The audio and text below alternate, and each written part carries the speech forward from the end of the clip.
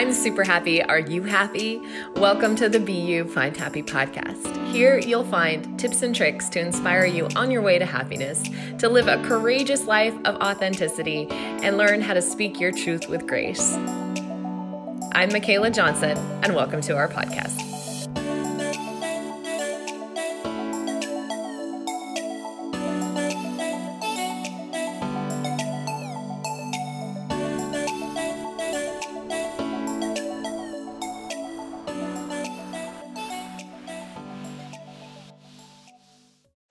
Dr. Frida, I am so excited to have you on the Be You Find Happy podcast this morning. We're going to talk about something pretty spectacular, lovely, wonderful, and amazing, which is called Life Begins at 60.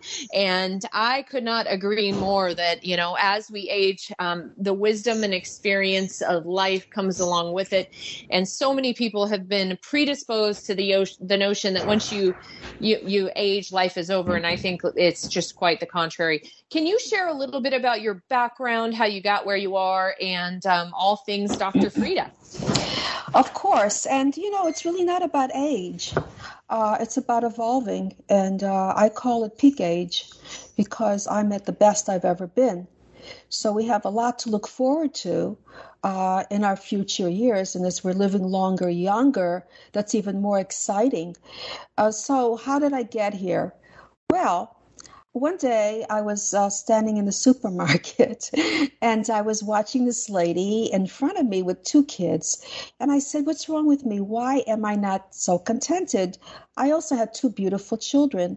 So I realized that we need all of everything. We need to be able to fulfill ourselves in many different ways, nurturing, being involved with careers, relationships, self-fulfillment. All these areas are very important, which has nothing to do with age. The only reason I said 60, people say, why don't you just say life begins at any age? Because there's a reason for it, to let people know that there's a lot to look forward to, and there's a lot of excitement that's waiting for them, rather than fearing what their parents or grandparents or great-grandparents' lives were. We don't live those lives anymore, so society has to really catch up to where we are today. Yeah, I agree with that. And I get the idea that, the age is just the number. I do think there's something to be said, though, about really recognizing that, we've been conditioned to believe that we have to live our life a certain way to achieve a certain thing, to get to a certain place, to enjoy certain things. And I think that it's really quite backwards. I don't think it's how our ancestors did it. I think they grew up in community and they spent a lot of time, slowing down and really enjoying all that the planet has to offer. We've gotten so far away from that. And now we're just working, hundreds of hours a week to try to make a living, et cetera, et cetera. And I don't think that that's helpful. And I think what it does is people get to a point where they go, wow, this should be my golden years and I'm burnt out. And I didn't do the things that I wanted to do. Well, first of all, you're right. You're absolutely right. It's a changing world today. When I was married in my 20s, people would say to me, well, when are you going to have children? And I was so insulted, implying that I wasn't fertile, but actually I was putting my husband through law school. So, give me a break. So it was like we had to be on schedule and we had to be in a certain type of mindset. So today it's more realistic. I mean, the 60% of women are in college. It's reversed of 50 years ago. It used to be 60% men. So we're looking at an economy that has changed. Women's status has changed socially, financially. And so the way we're living our lives, men are often doing remote virtual businesses at home and taking care of the children, or choosing not to have children. At my stage of the game when I was younger, it was like a sin. There's something wrong with you, as if you don't have a choice. So today, we're making more sense of who we are and what we want. And so when you said when we go into our golden years, never having to be sorry, it's changing more. We're less sorry than ever because our golden years begin at any age. What is our joy? The millennials today are really looking at their careers way differently than the baby boomers. The baby boomers needed the things, the cars, the house, the vacations, and they're looking at the baby boomers like they're crazy. That's not life. That's superficial. What is life? It's about relationships. It's about time, not about having money to go to some exotic place on a plane. Let's have more time in my backyard, or let's enjoy the people that we're working with. And they change jobs more than ever because relationships at work are even more important than that high income. Well, one of the things that I've realized as I'm aging is that I get to have less decisions made upon what other people expect of me and more decisions made on what I really need and want to create. Is that a part of your vision for how people can create some of this happiness? Yes, because you become the authority. So who's really ahead of you? I mean, when I was, evolving with who I was as a person, nobody went ahead and had a career and children and a relationship. People looked at me like I was some kind of oddity. But what was the choice? I had to listen to myself. There was nobody ahead of me to show me the way. So you're right. You do have to think about not like being liked so much, or being a people pleaser. That changes because the people you're trying to please are confused themselves. Let's face it. Everybody's looking to see where they're supposed to go. And the more I've done for myself, the more people I've left behind, sadly, and the more critical people have been of me, sadly. But then I look back 10 years ago, what was not common is very common today. Women working and having families if they choose, and relationships, getting married, not getting married, having kids before a marriage if they want to. So all these things have come about and are really mainstream. Women having careers, higher status often than men today, are more commonplace. It used to be that if a woman made more money than men, then guess what? Men would be intimidated and women would be intimidated, and she'd lose friends as well. That's changing too. I agree. And so one of the things that I have come to learn about you is that you notably are the oldest woman in America to give birth to twins. You're a mom to 5, and your youngest sons were born when you were 60. Can you share what it's like to have that life experience that so many of us probably can't quite fathom? Well, call me crazy, and many people have actually. I've gotten messages around the world, and not about having children necessarily, but reinventing and changing careers, relationships, locations, that they're not old, that they're young enough to do all these things. So that's really the message that I was given. I had a son when I was 53, and sad to say, I can't believe this, that he passed away about a month and a half ago at the age of 22, at the height of his career and his success and his future. But he knew his future. So I'm a very strong person to be able to say that life deals and gives you all kinds of negativity and all kinds of positivity. And you have a choice, really, where to go with it. And to make a difference to people in the media gives me a lot of strength. So I talk on and on. I forget what the questions are because I go in all directions. So you can always stop me if I'm not giving you what it is you're looking for. But yes, it's just something that listening to yourself, listening to direction, having these children when I was 60. And I think that being 60 sort of hit a nerve. If I was 58, 59. I really started at the age of 45, going to different doctors, trying to see my fertility, which was fine, but they had to take all these tests, and then I had to make all these different decisions. And just by chance, I really was in my later 50s, and by the time I was pregnant and I was told that I see one, and I didn't know what he saw. I see a foot. And then he said, I see another one. I said, another arm. And he said, no, another baby. So I was shocked that I was even able to follow through. The prior doctor had put the probe on my stomach so much. Then he told me to come back the next day, and I really felt I was miscarrying, if anything.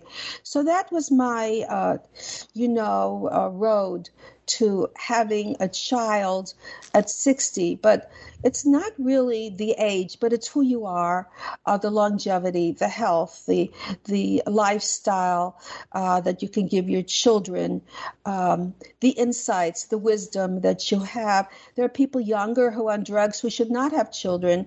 There are people younger who don't have the skills. So I'm not telling people to have children at this age, of course not.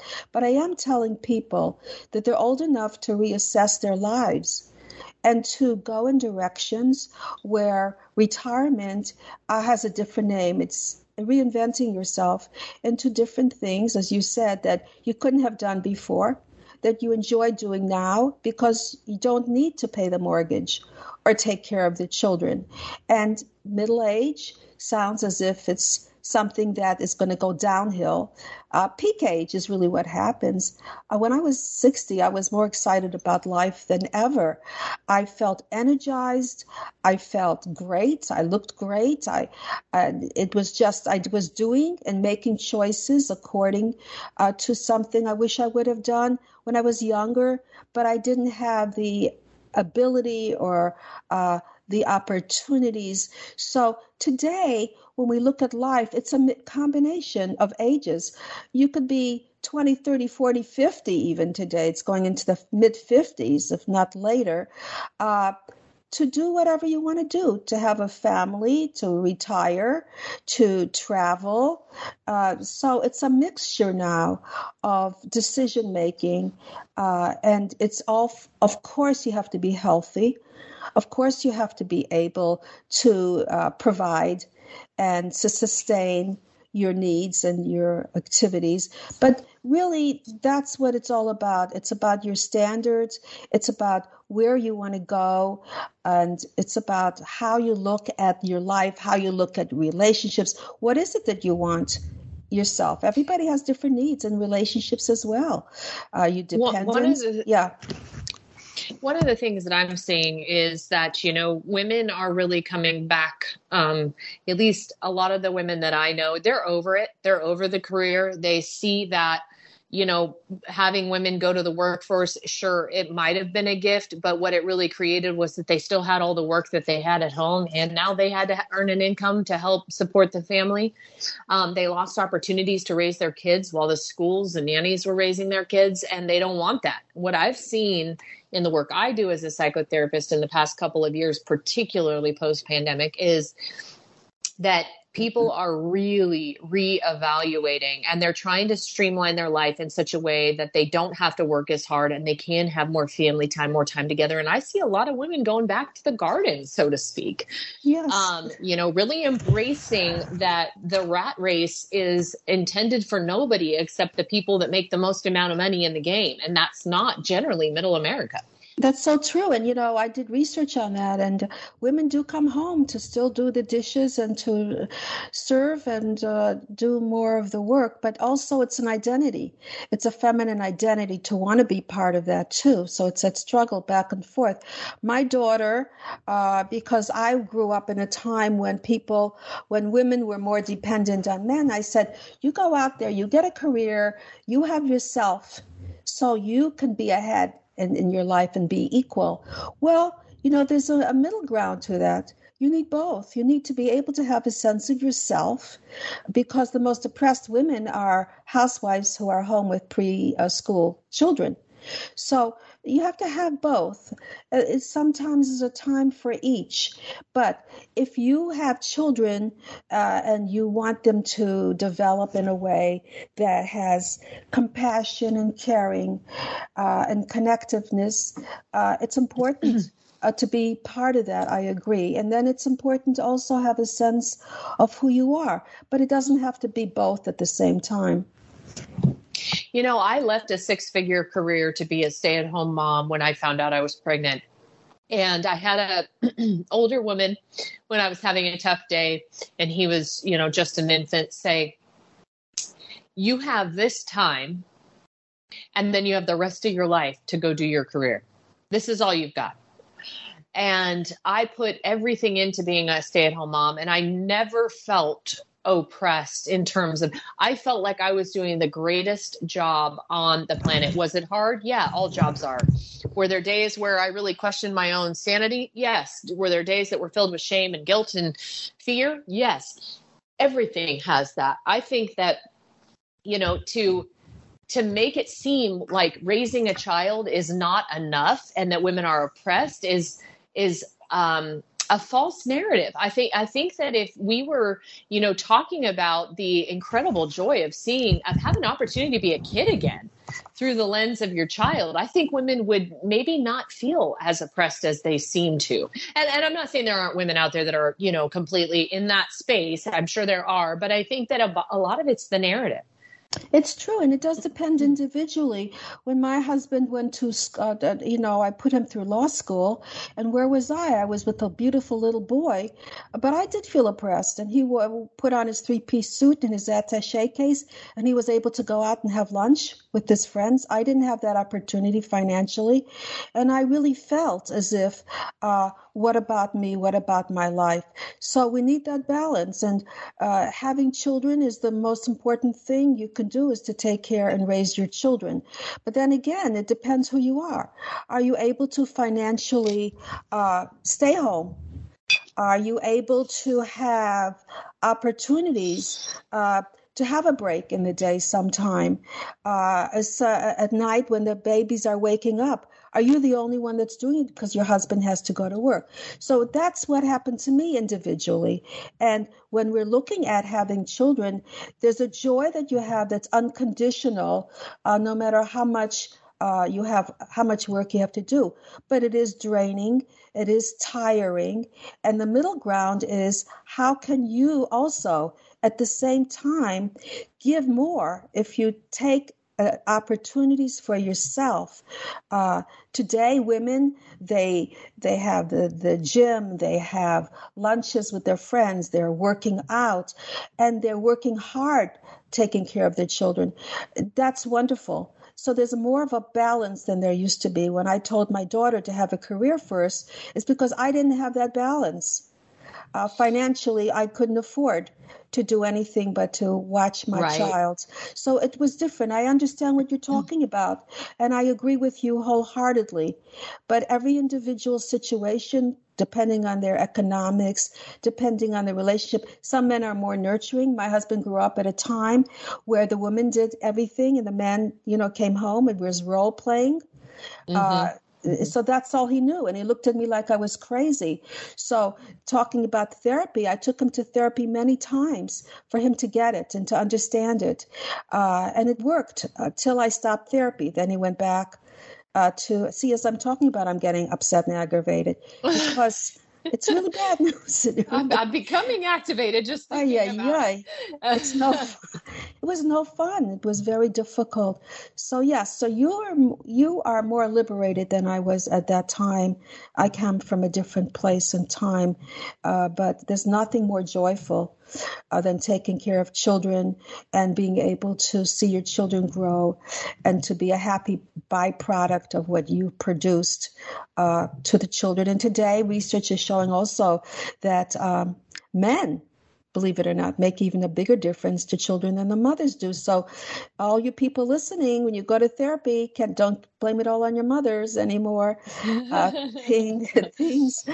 Things are changing drastically as we speak. But yes, women's roles, and women like yourself, a professional, a career person, you have that to fall back on. So I advise to do both, to stay home with children if you can afford to, and to be able to have a sense of yourself. Yeah, a little something that you do. Yeah, I'm moving on in the world. So you're not left feeling as if there's something wrong. So we have just a few minutes left here, and I would hope you could talk for just about 2 minutes or so about dating advice and any advice to people getting into that world. Well, dating advice is a whole different ballgame, because if you watch these reality shows, they're completely superficial. They really break couples up. They have people changing partners, sexual exploitation.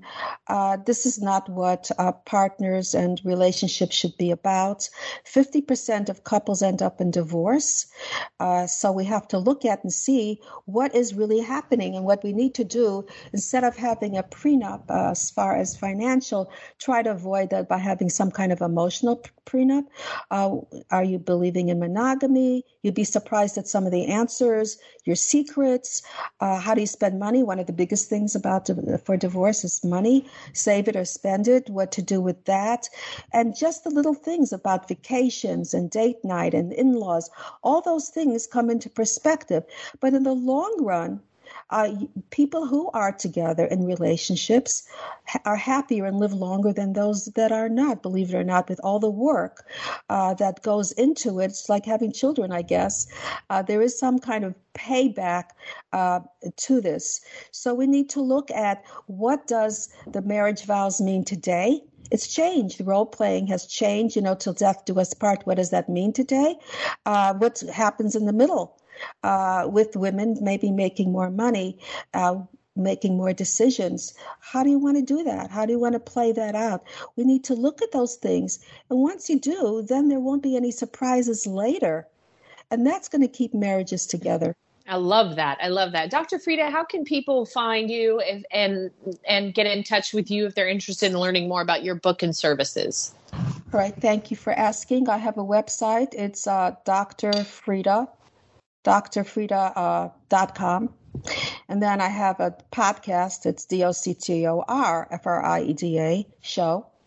And then on a personal level, if they want to contact me, it's Dr. DOCTOR Frida, FRIEDA @gmail.com. I love our conversation. I love it so much. And as always, folks, we do put it in the show notes, drfrida.com. Thank you so much for coming on today. It was a really great, inspiring conversation. Always a pleasure. Thank you so much for making it easy. Take care. Bye-bye. Asking the right questions. Thank you. Bye-bye. Take care. Bye-bye. This has been a Be You Find Happy podcast. For more inspiration, check out the links.